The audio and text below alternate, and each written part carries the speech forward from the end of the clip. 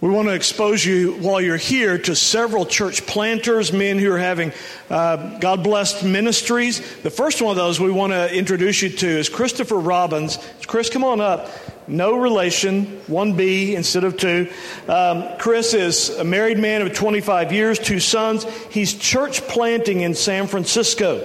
Now, many of you are thinking, haven't I been hearing something about churches that we planted in San Francisco? I'm going to let Chris clear up some things, but his story could fill up the afternoon. Parents converted out of a Jewish, Catholic, and Hindu background, Buddhist background, and his father was ordained as a ruling elder under O. Palmer Robertson. How you move from a former Jewish Buddhist to being a ruling elder under O. Palmer is a story worthy of an hour to itself. Chris has pastored in Pittsburgh, planted a church in Atlanta, and he's been in San Francisco for the last 20 months. And I want to ask him just a couple of questions, and all I'm doing is whetting your appetite. I'm hopeful that by seeing his face, he'll be easy to pick out. He's the only guy wearing a bow tie here right now and didn't get the memo, but he's countercultural.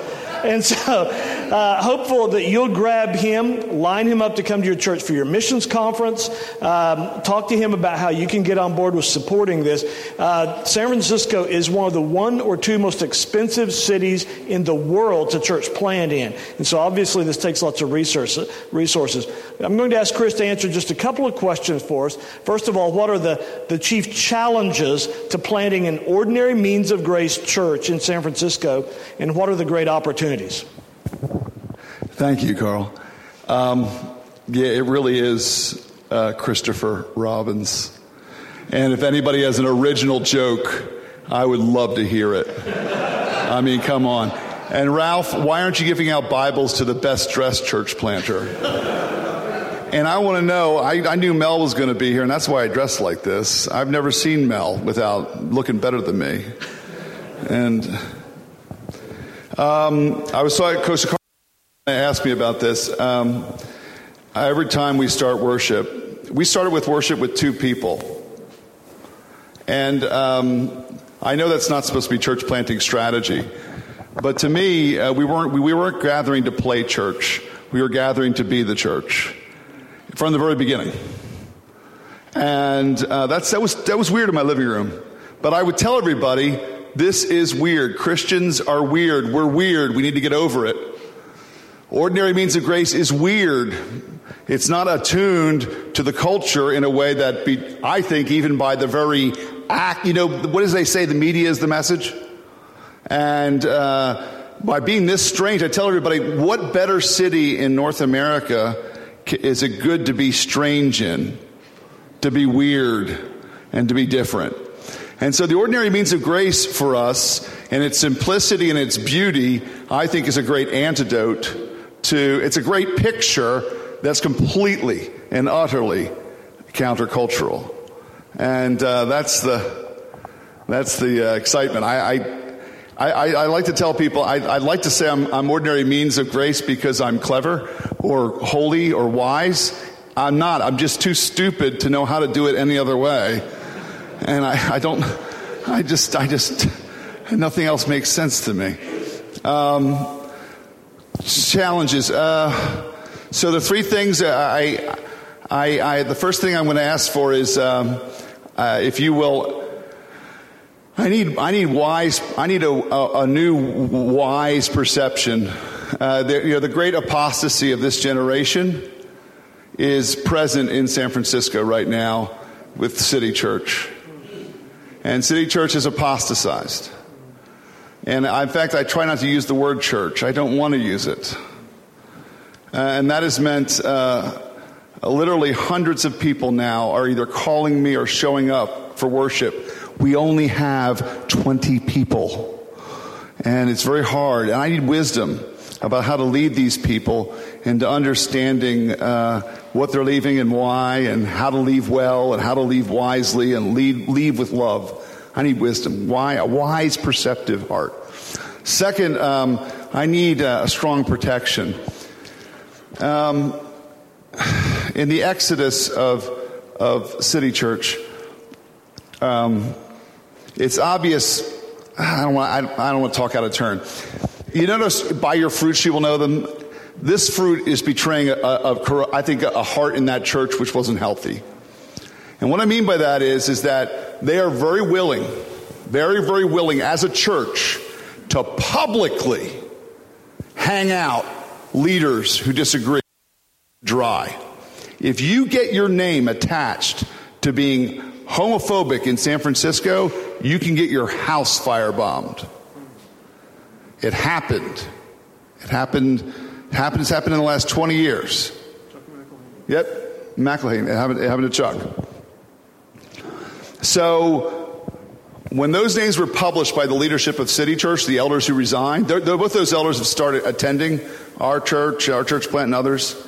He put them out there, and they're exposed. For that reason, I don't know if you read the letter that Dominic published online, but I put my name out there because I thought, if those two guys are going to stand out there, then I need to stand out there. Does that make sense? And it didn't seem fair to me that they would take the heat and I wouldn't. But I am a little bit scared. I'm not quite sure what's going to happen. Third, we continue to need ample provision. It is an expensive city. I moved out prematurely without finishing my fundraising because a house. Does anybody remember the Browns? David Brown, who started the Presbytery out there. He was the founder of the Presbytery. He had a house in San Francisco. I live in San Francisco for only $1,000 a month. 3-bedroom house with a garage and a yard. So our Father's providing. It's going to be the cheapest church plant on the West Coast. It is seriously the biggest bargain going in church planting right now. I've been bivocational even. I don't care. I like to work. Work's good. And my kids are going to be out of the house, so I can be bivocational if I have to. I started doing Lyft. Have you ever heard of Lyft and Uber? I'm a driver. So support my company. So the provision, though, that provision piece, that last piece is wearing on the heart.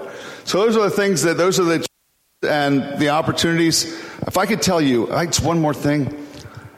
It is amazing how easy it is to share the gospel in San Francisco. These people don't know anything. Remember when Charles Darwin landed in the Galapagos, the animals had no fear of him? They would walk right up to him.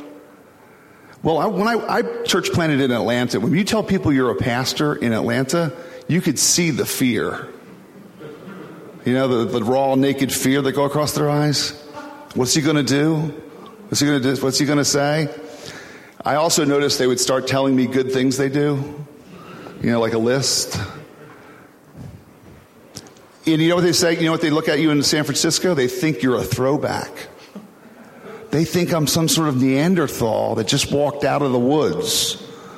And they don't know there are people like me in the world. And they want to talk. So, this kind, I'm going to end with this, only comes out by prayer. David is on my prayer team. Mel's on my prayer team. I know a number of you are here praying for me whenever I ask or send out a prayer letter. That prayer team's about 420 people strong. And I'm praying it will be 1,000 by the end of this year. I mean that with real sincerity. And this kind only comes out by prayer. And that's my spiel. Grab a hold of Chris while he's here this week, and he can hear more of the story. Crawford, if you would come up. While Crawford's coming, he's not allowed to gloat. He's the RUF campus minister at that school in Durham. That's all I'm going to say. We're not even going to mention that. But I'm going to ask Crawford. He's the RUF campus minister at Duke, and want him to share with you what sort of students he's connecting with. What are the peculiar challenges to ministry on the campus of Duke? What does it look like to introduce students to an ordinary means of grace ministry? Thanks. It's exciting and challenging, and there's a lot of opportunities, so those are great questions. I remember when I was candidating for the job at Duke and the calling to be the campus minister there, I went on their website, because I'm a Vanderbilt grad, so I was an SEC person, and I was taking the plunge to the ACC, and I went on Duke's website, And right at the beginning of the website, it said "Culture of Champions," and it said, in the classroom, and had a picture of them and some students doing some lab research, and it said sort of on the court, and it had pictures of Coach K and the students and the players and the team, and it's a culture of champions at Duke, and that creates a lot of ministry challenges and a lot of ministry opportunities. Challenges, I would say, is the diversity of the student body. Basically, the administration is trying to cultivate their idea of a liberal utopia. And so you sit down with freshman students as they come, and it's the son of an orange farmer in California and a first-generation college student whose mother was a cop in Philadelphia. And you just see this composite story that some maniacal admissions officer was trying to put together this community of the most intelligent, smart, and gifted people in the world from various backgrounds, religiously, racially, and the interesting thing about it is it's a fascinating place to people watch. It's a fascinating place to have a cup of coffee with somebody. But what's interesting for 18-year-old college students is it's the first time they've ever faced failure. So they come into this culture of champions as the smartest person from their hometown, smartest person from their high school, smartest person in their family, and they feel squeezed for the first time. And they need somebody that is familiar with God's Word to pick up the pieces after they fall apart. And so what does it mean to interact with the ordinary means of grace? I think in some ways being at Duke, a very progressive place, a place that's not hostile to the gospel, but almost as Christopher was saying, it's like, oh, a relic, a little evangelical, how sweet. It's not like we don't want you here. It's just sort of, are you going to say anything that means anything to me, or that's going to strike it in some sort of real way in my life or heart? And so it causes me to trust my theology. Does the Word really have the power to convert and convince sinners and to build them up for a holy life? Is that true? Is that real? Or do I need to come up with some cleverly devised myth or strategy? And what I've seen is God has been faithful through the ministry of His Word, through faithfully preaching in season and out of season. And the greatest threats to the ministry are also the greatest opportunities, because you have these people coming from all over the world that are being raised up to be the next leaders of society and business people and mothers and doctors and global CEOs, and trying to introduce them to who Jesus is as they sort of answer questions about their identity. Many of you have children that are college aged, or you remember it from when you were there maybe not too long ago. And I think there's two questions that students ask, and one is, who am I? And the second is, what's my role in the world? And the scriptures just have profound things to say and ultimate answers to those two questions. Who am I, and what's my role in the world? And so when I came to Duke, I'm replanting the ministry there. So there were 4 students there, so there's more than 2. And I remember people said, well, you can't just go to Duke and start a Bible study. That's not going to work. Nobody's going to come. Nobody wants to go to a Bible study. That's not Duke. And I didn't, kind of like Christopher, I didn't know anything else to do but to start a Bible study. What else am I doing? I'm a pastor. I'm going to start a Bible study. And so I started a Bible study, and a couple students came, and they started bringing their friends. I was able to baptize a student into a PCA church this spring. We had an atheist 18 months ago that now has been called into the kingdom of light. And so it is amazing what God, through His Spirit and the faithful ministry of His Word, the prayers of His people, will do. And it has been encouraging to my soul and my heart to see that, and to really see what's foolishness to the world is really the power of God. And it's amazing. So, yep. Thank you, Crawford. I'm going to ask that you grab a hold of both Christopher and Crawford. These are men who are available to talk to you, to come to missions conference, to speak to your missions committees. But before I turn the mic back over to Ralph, I'm going to ask Dr. Doug Kelly, who probably knows more and understands more about spiritual warfare than anybody you know, if he would pray for both of these men, because I can't think of a zone of spiritual warfare that's more powerful than San Francisco and the campus of Duke. And so, Dr. Kelly, would you pray for both of these brothers? Think they can hear me from here? Yes. Let's pray. Lord God, we thank thee for this fellowship we have in thy Son's precious name, and this good place where we meet year after resurrection day. And Lord, we pray for thy two servants that are in very challenging situations. Certainly, most of us have never been in exactly the same, although we know what it is to fight the world of flesh and blood. Grant them, first of all, Chris and Crawford, divine protection.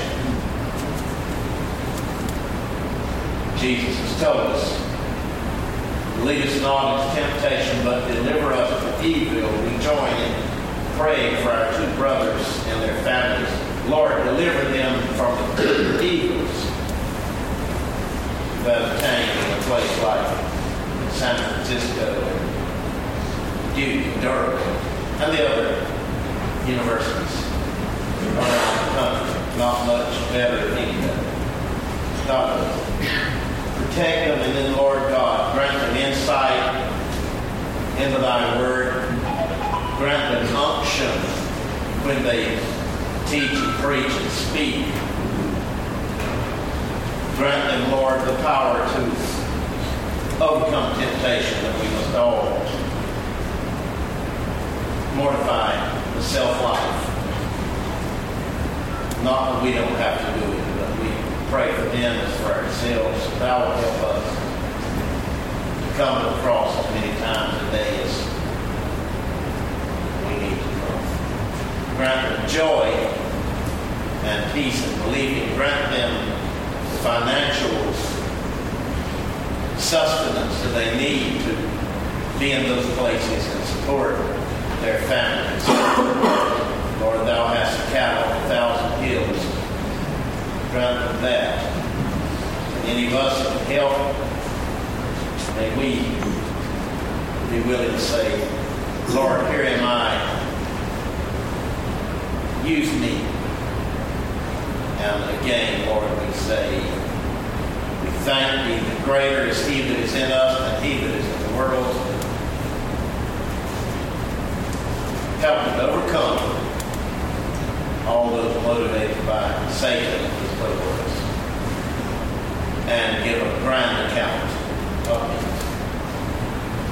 that at the end they may stand before thee with much joy and say, praise God for whom all blessings flow. This we ask through Jesus Christ our Lord.